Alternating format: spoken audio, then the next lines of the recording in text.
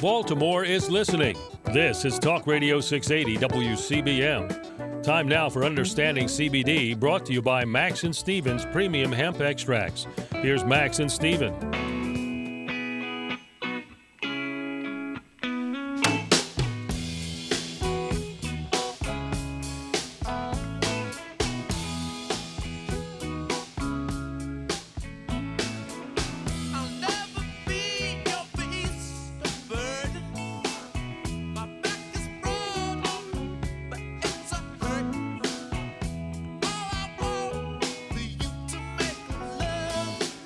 Hello and welcome in, everybody, to Understanding CBD, episode 80, if you can believe that. Hello there, Max Sobel. Hello, Steve Allman. That's great. We're live in the studio today. It's September 5th, and we're here to better understand the shift in the cannabis laws that's taking place right now. So call us, text us with your questions. The phone lines to call with your questions are 410-922-6680.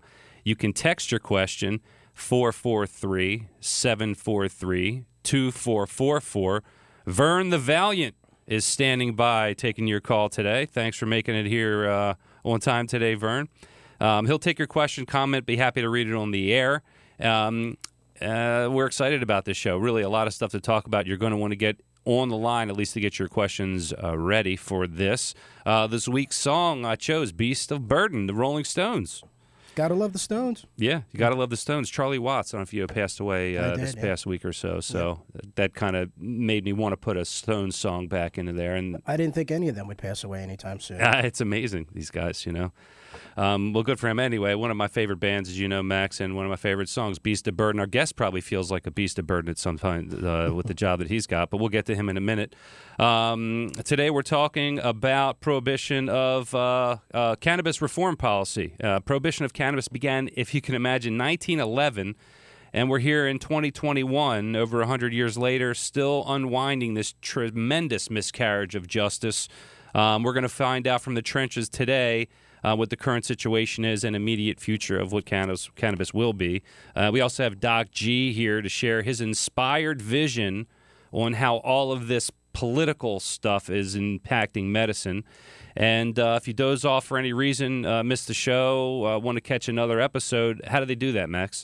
You go to understandingcbd.com, and there's a tab there for our show. You can go in there and catch all previous episodes. You can listen to it on any podcast service that you use. You can just search for Understanding CBD with Max and Steven. And if you want to watch videos, you can either do it from the website there. You can go directly to YouTube, youtube.com/understandingcbd. Always great to see us in person that way. That's right. And before we get to the Newsmax hotline, to introduce our special guest, we want to let you know that the Understanding CBD is brought to you by Max and Stevens Premium Hemp Extracts. Go to maxandstevens.com, call them or text them at 443-743-2444. Max and Stevens also want to let you know that they're proudly made in Maryland. Now, did you hear that, Max? I did. Those Max and Stevens guys. CBD Drops, full spectrum hemp extracts, and they have a new roll-on cream that starts with the full spectrum hemp extract, and it's also complemented with other gems from Mother Nature like aloe, eucalyptus, menthol crystal, and capsicum flower, just to name a few.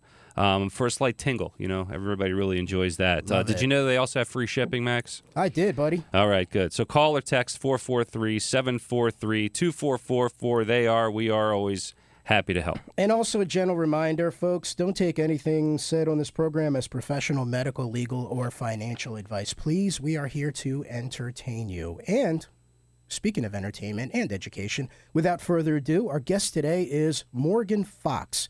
He's the Media Relations Director for the National Cannabis Industry Association. Founded in 2010, the NCIA is the oldest, largest, and most effective trade association representing legal cannabis businesses. Their membership is composed of hundreds of forward-thinking businesses and tens of thousands of cannabis professionals from coast to coast. The NCIA is leading the charge to protect the legal cannabis industry, defend our state laws, and advance federal policy reforms. As a professional cannabis policy reform advocate and communications specialist since 2008, Morgan has been featured in hundreds of print, radio, television, and online outlets, and has been directly involved in dozens of successful state ballot initiative campaigns, as well as legislative victories at both the state and federal levels. He was most recently the Director of Communications at the Marijuana Policy Project before becoming the chief spokesperson for the NCIA in 2018. Morgan, we're really honored to have you join us. Thank you. Thanks for having me. Great. I'm glad that phone connection worked out for us, too. Glad you could be here. It sounds fine to me, so good. Such an incredible time for the cannabis plant. Thanks really for being here. You've been advocating to end prohibition personally for about 13 years, right? Yeah, that's right. Pretty much as soon as I got out of college, I came down to D.C. and started working at an internship to end cannabis prohibition. And, wasn't really sure that I wanted to do that professionally, but once I got into the field, I just was completely sucked in by how many nuances and complexities with this particular policy issue connect so many other areas of life. And so you started right with the Marijuana Policy Project, and that was in around 2008, right? Were you at the Playboy Mansion that year for the fundraiser? Cause, not that year, no. Okay, because I went a couple of times, and I was almost always just being given necessary administrative jobs. So not as fun as you would think.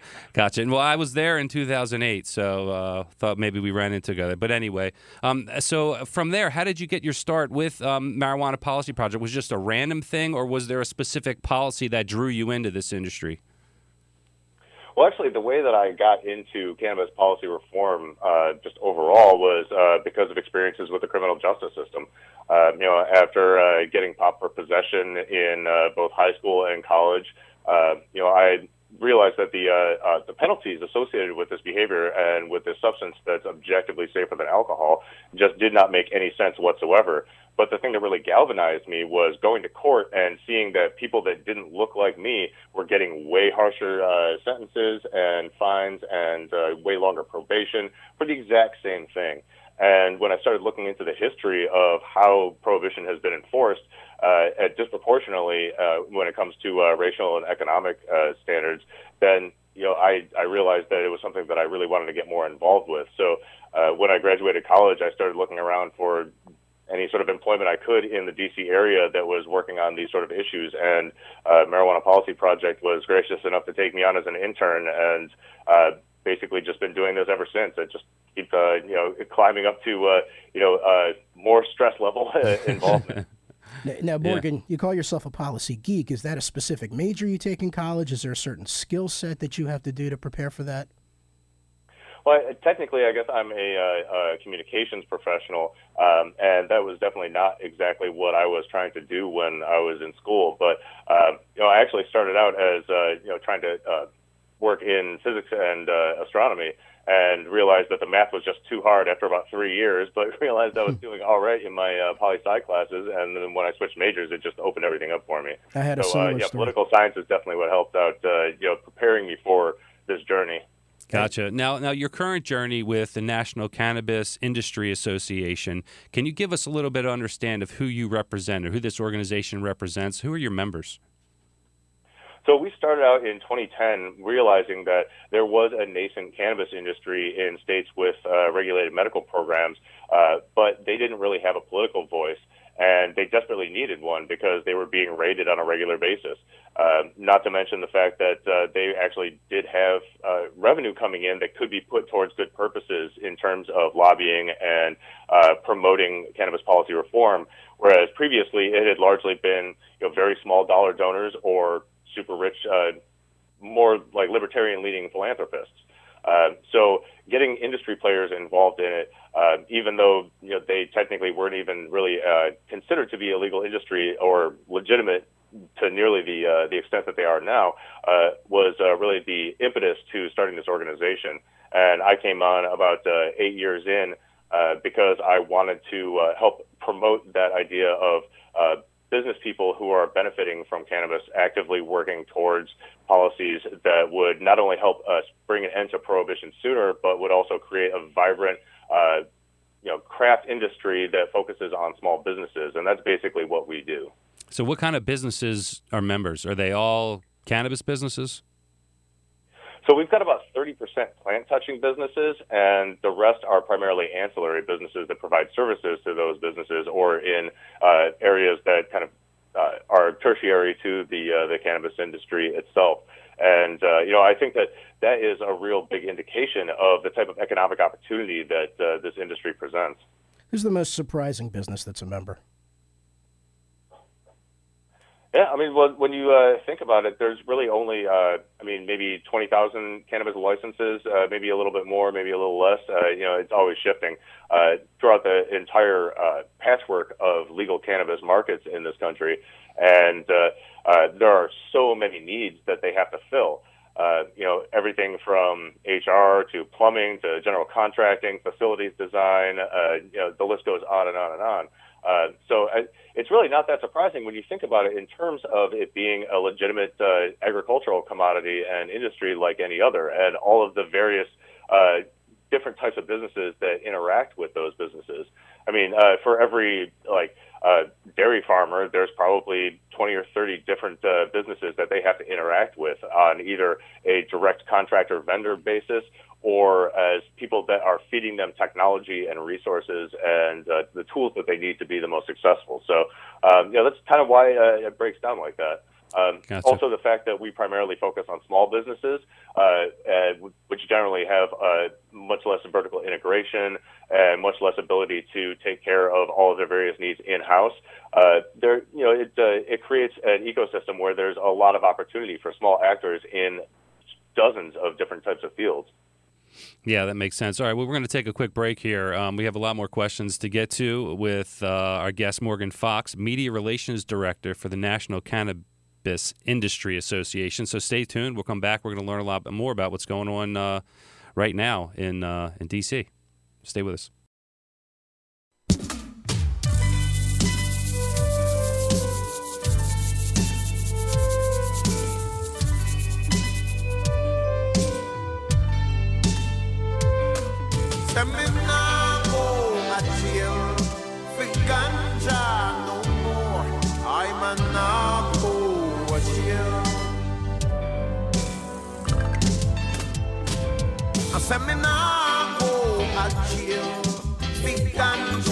No more, I'm a nago at you. Me nago at you. No more, I'm a nago at you. Hello, everybody, and welcome back in to Understanding CBD. Hello there, Max Sobel. Hey, Stephen Wallman. And hello there, Morgan Fox. We not go jail. Good to see you. I'm glad we made it back. That was Morgan's song selection. Good suggestion, Morgan. Tell us why you chose Peter Tosh, Nah Goa Jail. Well, I mean, when it comes down to it, that's what these efforts for cannabis policy reform are really about, to stop people from going to jail and getting arrested and facing the lifelong collateral consequences of arrest. But as we get closer to that goal, we do have to consider all of the other side stream effects of that, including making sure that the economic opportunities created by regulated cannabis markets are available for everyone, and particularly the people that have been disproportionately targeted by enforcement of our cannabis policies. Amen. And we're going to get into that. And before we get into the details, we want to remind everyone here we're talking with Morgan Fox, Media Relations Director for the National Cannabis Industry Association. And Morgan, vocabulary is very important, especially when you're talking about policies and the words that are used. Before we get into the details, I wanted to clear some things up for our audience because it's confusing. You have cannabis, you have hemp, you have marijuana. You worked for Marijuana Policy Project. Now it's the Cannabis Organization. How do these words impact the policy that's currently on the table? And is it finally using one word, or is there still some mix that we can expect? So if we're talking about federal policy, the definition of hemp is anything that is grown from the cannabis sativa L plant or cannabis ruderalis that has less than 0.3% 0.3% THC content. Specifically Delta-9 THC. And cannabis as a blanket term covers everything else. I think people use marijuana and cannabis interchangeably, but cannabis is the more technical term and the term that I like to try to stick to as much as possible. For many, many years, marijuana was the best term to use in terms of political advocacy because that was the term that lawmakers understood. But I think that now we've gotten to a point where this issue is becoming so widespread and so commonplace, and for lack of a better word, almost boring, that politicians actually know what you're talking about when you say, "Hi, I represent the cannabis industry," as opposed to like the cannabis industry. Could you say that again? Well, so speaking of what's going on currently, let's get into the current administration and what's happening. So how does, especially in D.C., well, specifically in D.C., how's Joe Biden feel about this? I mean, Biden, for better or worse, is kind of just taking a hands-off approach on this. It's clearly not a priority issue. And unfortunately, this is something that we see across the board, not only with lawmakers and elected officials, but even with voters and even including diehard supporters of cannabis policy reform. The support is very broad, but very shallow. It's definitely like not a priority issue for this administration. And honestly, I think that that's kind of a political misstep. This is something that enjoys bipartisan support, although strongly favoring on the Democrat side and the Libertarian side than on the Republican side. It's still majority support across pretty much every political demographic. You start getting into some interesting territory when you look at age and things like that. But, this is an issue that has, more than 2/3 support nationally. And hard-pressed to find an issue that has that much support these days. But it's just not the most pressing issue for even the most diehard supporters, with a very small exception of single-issue voters. So there's not really a lot of incentive for the administration to really dive into this. And the president is also coming from a place of being an old-school drug warrior. He has definitely evolved over the last few decades, and I think recognized some of the mistakes and some of the harms that his policies that have caused. But it's really hard to get people to change their minds on this issue when they've been stumping for one particular position for decades, and in some cases kind of made their political careers on it. That being said, while this might not be a priority for the Biden administration, I find it hard to imagine a world in which he would veto comprehensive or incremental cannabis policy reform that gets to his desk. Is Kamala in line with him? She's actually a much bigger supporter. She was, prior to taking over the vice presidency, the Senate sponsor for the MORE Act, which did not get a vote in the Senate last year, but did pass the House, largely along party lines. But I think that's mostly attributable to the fact that there was just so much partisan rancor in the last few months of last year. Across the board, there are tons of people in the administration that are very much in favor of descheduling cannabis and regulating it. And those voices are going to continue to be heard within the White House. So, again, like I said, I don't necessarily see this being an issue that the president personally is going to be a cheerleader on, but I don't see a situation in which he vetoes anything moving in a positive direction, particularly since most of these things, and particularly the incremental reforms like the Safe Banking Act, have bipartisan support. So it's a real opportunity to show that both sides of the aisle can work together on something that the American people, with an overwhelming majority, support. Now, so speaking of the Senate, real quick, so how does Schumer's bill fit in? So Schumer's bill is the first real homegrown descheduling bill that has ever come up in the Senate. Companions to the MORE Act have been introduced, but they never really went anywhere. And I guess I should point out that no bill has actually been introduced yet. The draft language after Schumer and Senators Booker and Wyden announced that they were making this a priority issue for this session in the Senate, finally released draft language, and it showed that there was a lot of engagement in the drafting process. And then immediately afterwards said that we were going to be accepting comments on this. So NCIA and basically talked to a ton of our stakeholders, all different sizes of business, all different types of businesses, advocacy groups, scientists, public policy experts, tax economists, and condensed that information into what we consider to be a pretty good commentary, but just really the start of the conversation. At some point in the future, we're going to be planning on submitting a line-by-line, red-line document to Senate leadership to show them what stuff we need to get taken out and what should be added, or where there are alternative provisions that could be proposed. But the feedback that these offices got was just huge, from every single stakeholder and involved advocacy group across the board. And so now we just have to wait to see what the final language actually looks like. And then, of course, that won't be the final language. There will be possibilities to amend this bill throughout the committee hearing process going forward. But I think that it's definitely a sign that things are moving in the right direction.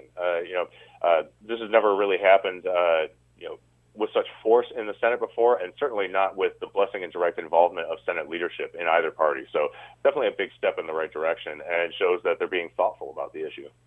Yeah, that's good. Now, would it make sense, I know we don't have too much time today, but to break down some of these issues that are on the table in this bill, either that, or is there any other avenues that you think are worth talking about other than the this bill, if there's anything going on in appropriations process that may be worth talking about? Well, there's certainly a lot going on in appropriations, but because of the nature of appropriations, it's only temporary measures. But it's looking very possible that there will be a prohibition on the Department of Justice spending any money to investigate or target state legal cannabis businesses. In terms of medical, that's been the law of the land, at least in terms of appropriations, and been renewed every year since 2014. But it hasn't been extended to adult use recreational markets yet. And we're pretty confident that it will be this year. There are also a number of other research provisions and things related to immigration and veterans access that we're hopeful will be included as well. But again, it's looking very much likely that we're going to see a continuing resolution. So we'll see exactly what that looks like. All right, good. So then standalone legislation. I'm sorry, go ahead. No, so then the question I have, just to condense the time here and to make sure we can hit these issues, is the items that are heavily contested in this bill from the Senate, this draft legislation. Are there any ones that are more contested than others? And can you touch on some of those? Yeah, one of the things that everybody has been looking at is the tax rates. I think that their hearts were in the right place, but also failed to account for the continuation and relative economic power of unregulated cannabis markets. And so when you really break down the tax rates that are contained in the CAOA or Schumer's bill, it would be as bad or worse than the current state of affairs under 280E, whereby businesses cannot deduct business expenses on their federal taxes. And this would put all, particularly small businesses, at a competitive disadvantage. But there are also a number of factors that would put U.S. businesses at a competitive disadvantage in the international market, especially as we're looking at a lot of other countries starting to open up production, if not opening up their own regulated markets internally. Morgan, who's fighting to keep prohibition in place?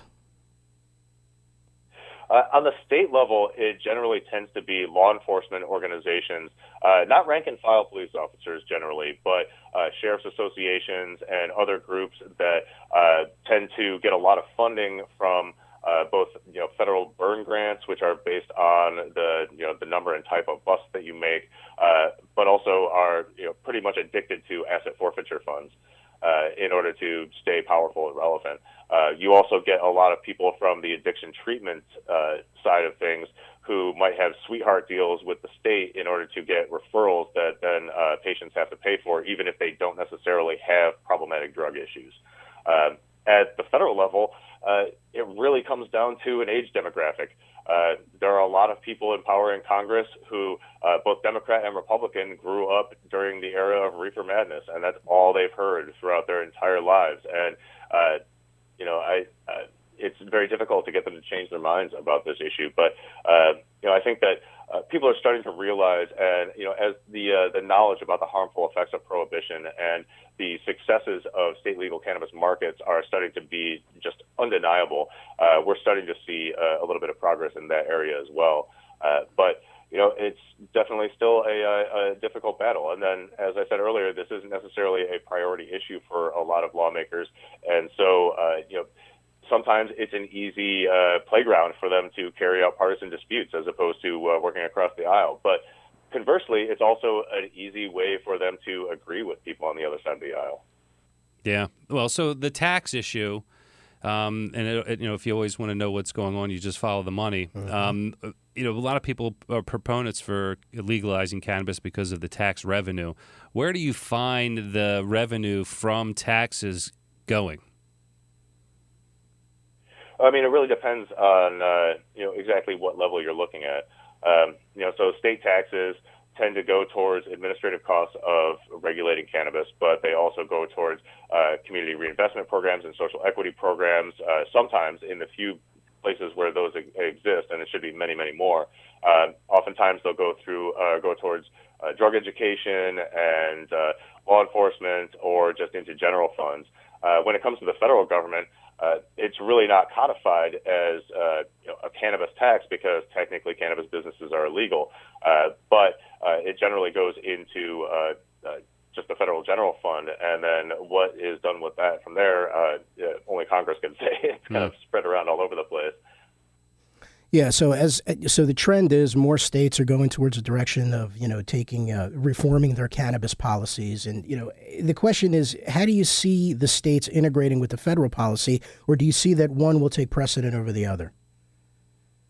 Well, I think like a lot of other industries, it's going to be almost like a partnership where the federal government provides resources and guidelines and standards for states to follow, but then states still have a tremendous amount of leeway to regulate the substance in the way that they see fit, as long as they're meeting certain base standards and as long as they are agreeing to participate in basically what would be considered federal compacts regarding some sort of universal standards like universal labeling, universal symbols, the types of pesticides that are and are not allowed.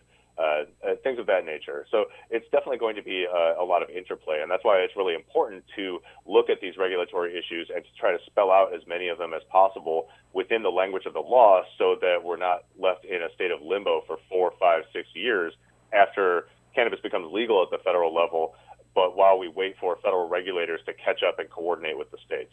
And there's already a lot of effort out there from and between states to create certain standards, and my organization is also working on creating standards that we can help guide federal policy making as well.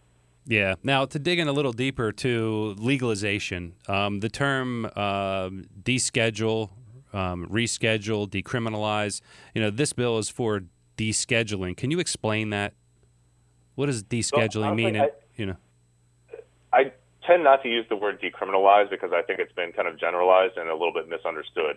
What we really need to be looking at is whether we're talking about descheduling or rescheduling. And rescheduling would be an out-and-out disaster for state legal cannabis markets. Every single retailer would have to register as a pharmacy.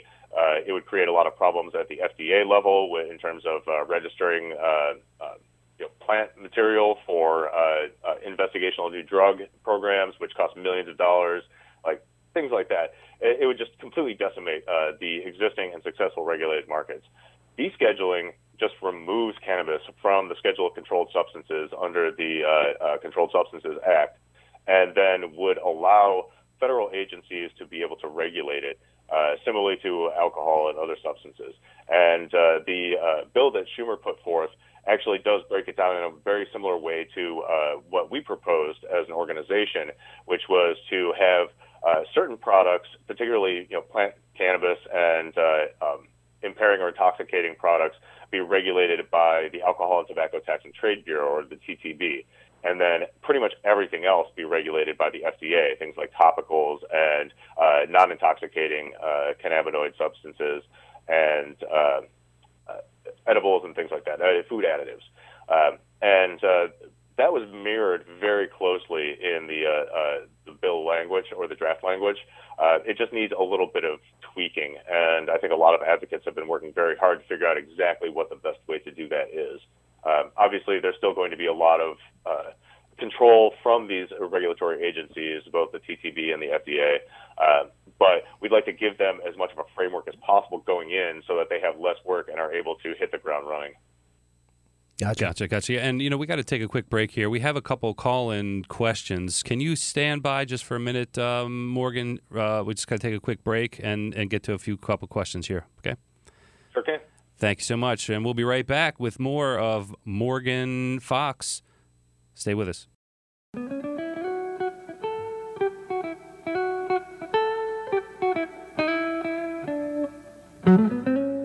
And now more of Understanding CBD with Max and Steven on Talk Radio 680 WCBM. Hello, everyone, and welcome back into Understanding CBD. Hello there, Max Sobel. Hey, Steve Wollman. Hello, Morgan Fox. Thanks for staying with us. We have Morgan Fox, Media Relations Director for the National Cannabis Industry. We have some listener questions here that we want to get to before we let you go here. And here's the first question. If Donald Trump were in office, this would be resolved already. Oh, wait a minute. This is from Rod Barowie. Rod Barowie, get that question out of here. Seriously, a serious question here. What's the difference between medical cannabis and recreational cannabis? It's really just a definition of policy. There are many people that think that all cannabis use is therapeutic or medical. But when it comes to what the law states, usually for medical cannabis, it's defined as being only accessible by somebody who has one of a usually discrete list of qualifying conditions with a recommendation from their physician, whereas adult use programs or recreational, if you preferred that word, are generally where anybody who is 21 years of age or older can purchase cannabis in limited amounts, and in most states can grow a limited number of plants at home. Okay, good. That leads me into my second question, actually. So we have one here that says, what are the laws for growing cannabis in my home or apartment? That really depends on what state you're in. Maryland. In Maryland? I actually don't believe that home cultivation is legal in Maryland at all. Okay. Even if you're a registered patient. The legislation that is currently being considered for an adult use regulated market, I believe, would allow limited home cultivation, but I'm not sure exactly how many plants or what the rules would be. That law hasn't passed yet, unfortunately. Okay. For right now, it's state by state. And regardless of the law, what are you seeing enforcement on the home grows? Are you seeing that being enforced? Or is that not something... It absolutely is, particularly when it might be used as a cover for criminal operations above the legal limit. But in general, even if people are a little bit above the limit by like one or two plants, cannabis is something that's very easy to grow, but very difficult to grow well. So it's not exactly like the average grower is going to be able to make that big of an impact on either the regulated or the unregulated market. At most, they're going to be able to get material for personal consumption and to gift to their buddies. Very similar to the way that craft beer works when people are growing it or brewing at home. Good analogy. Okay, we got one more question here. Go ahead. I heard if I get my medical cannabis card, I need to turn my guns in. Is that true? That is not true.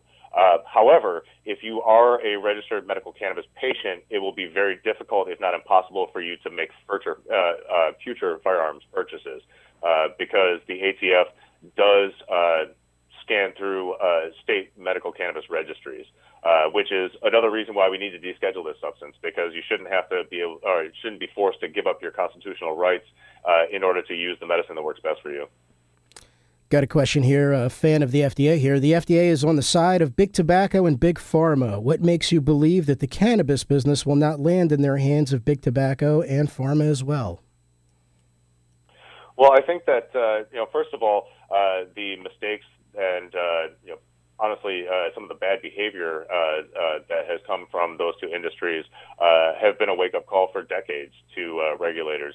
And advocates are very well aware of the potential for that and are doing everything they can to make sure that that type of consolidation and that type of sort of oligarchical industry control is directly prevented in any sort of federal legislation that is going to be coming through. Yeah, let's hope.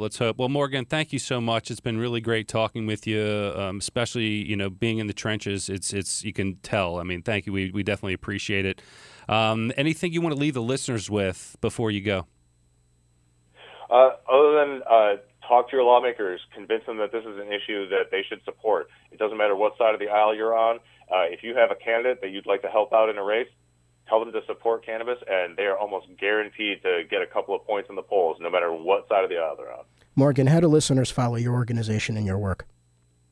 You can go to thecannabisindustry.org, and we're also available. Just look for National Cannabis Industry Association on Facebook, Twitter, LinkedIn, and Instagram. Perfect. Thanks, Morgan. We appreciate it. Everybody, stay right there. We will be back in just a few to finish out this amazing episode with Dr. Benjamin Gonzalez. Stay right there.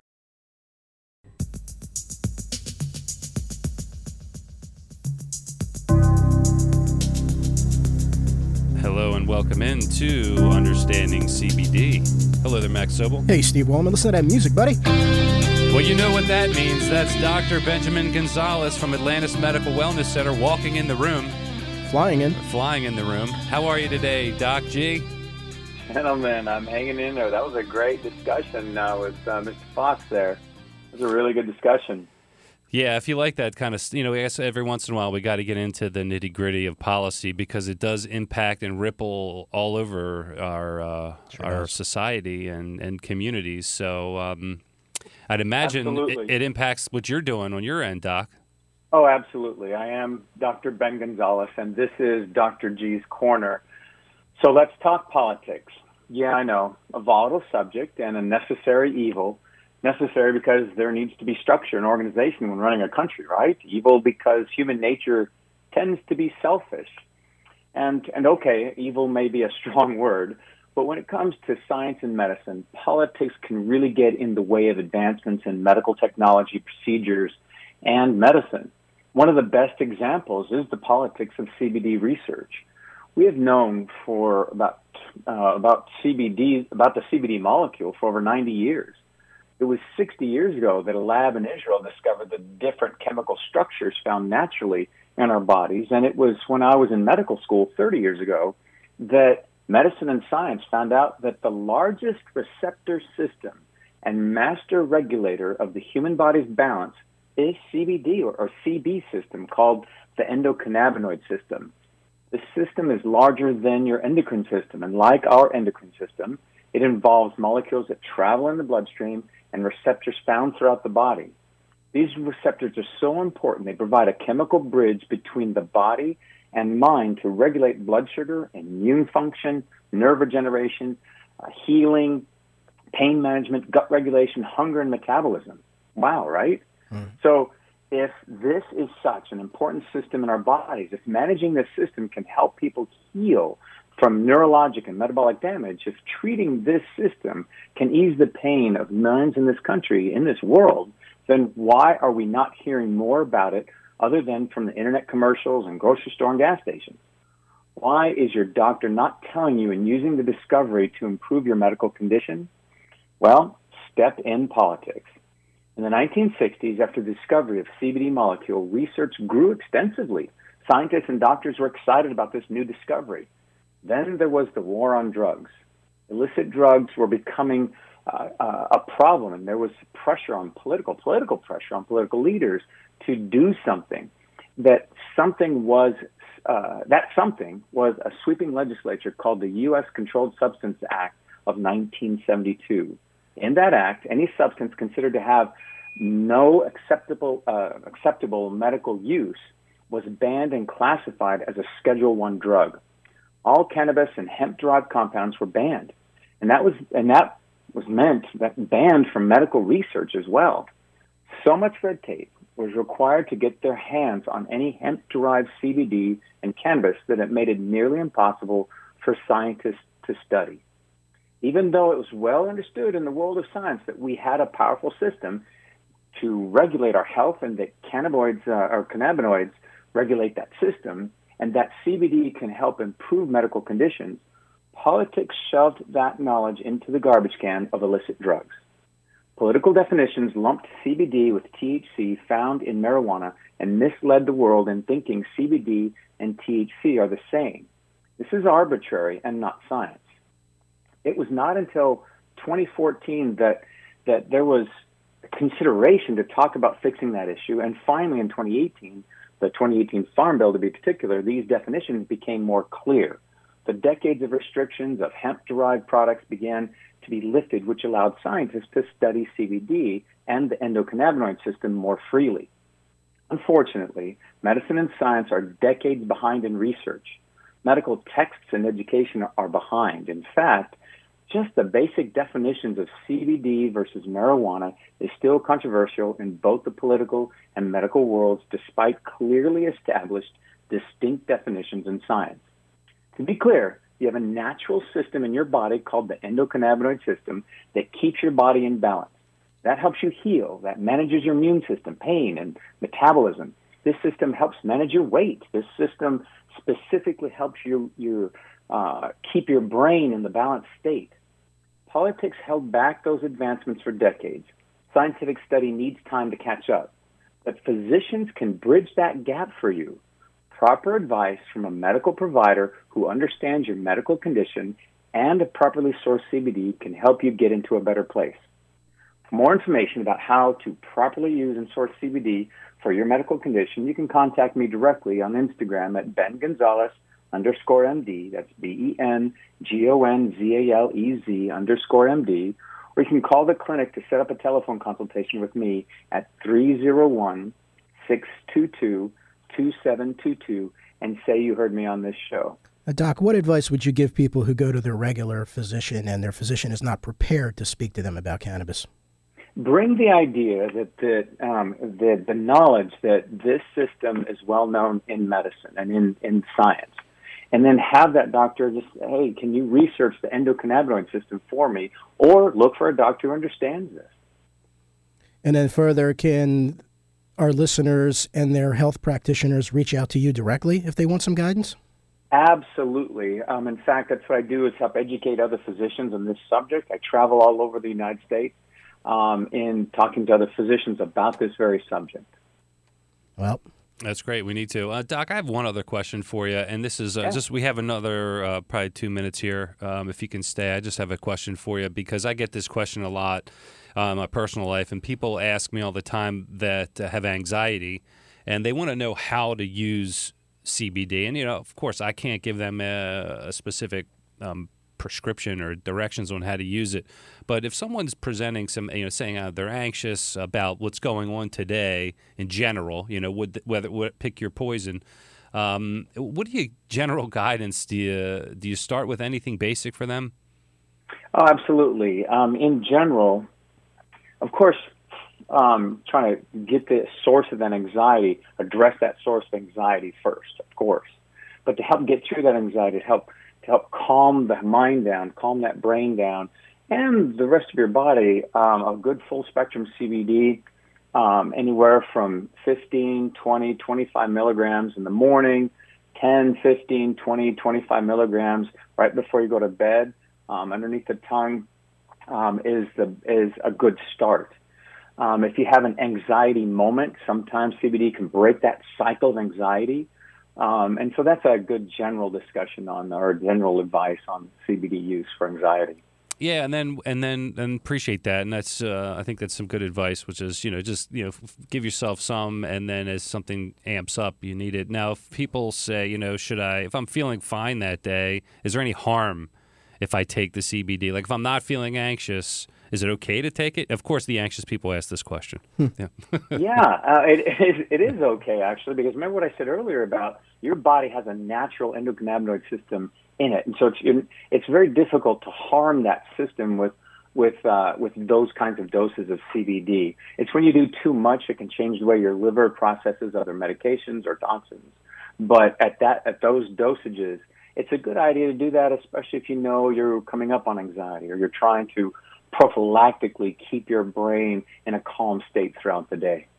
Now, would it work the same for physical, like pain? Is it, do you use it differently? Like if instead of anxiety, if I'm like, I got golf in the morning and I got an achy back, should I do it the same kind of thing? Or what do you suggest? It does help that way, but it's a little bit different because there's a delay in how the nerves heal. If you've got nerve damage, that's chronic, it takes time for that healing to occur. Remember, we're born with this system.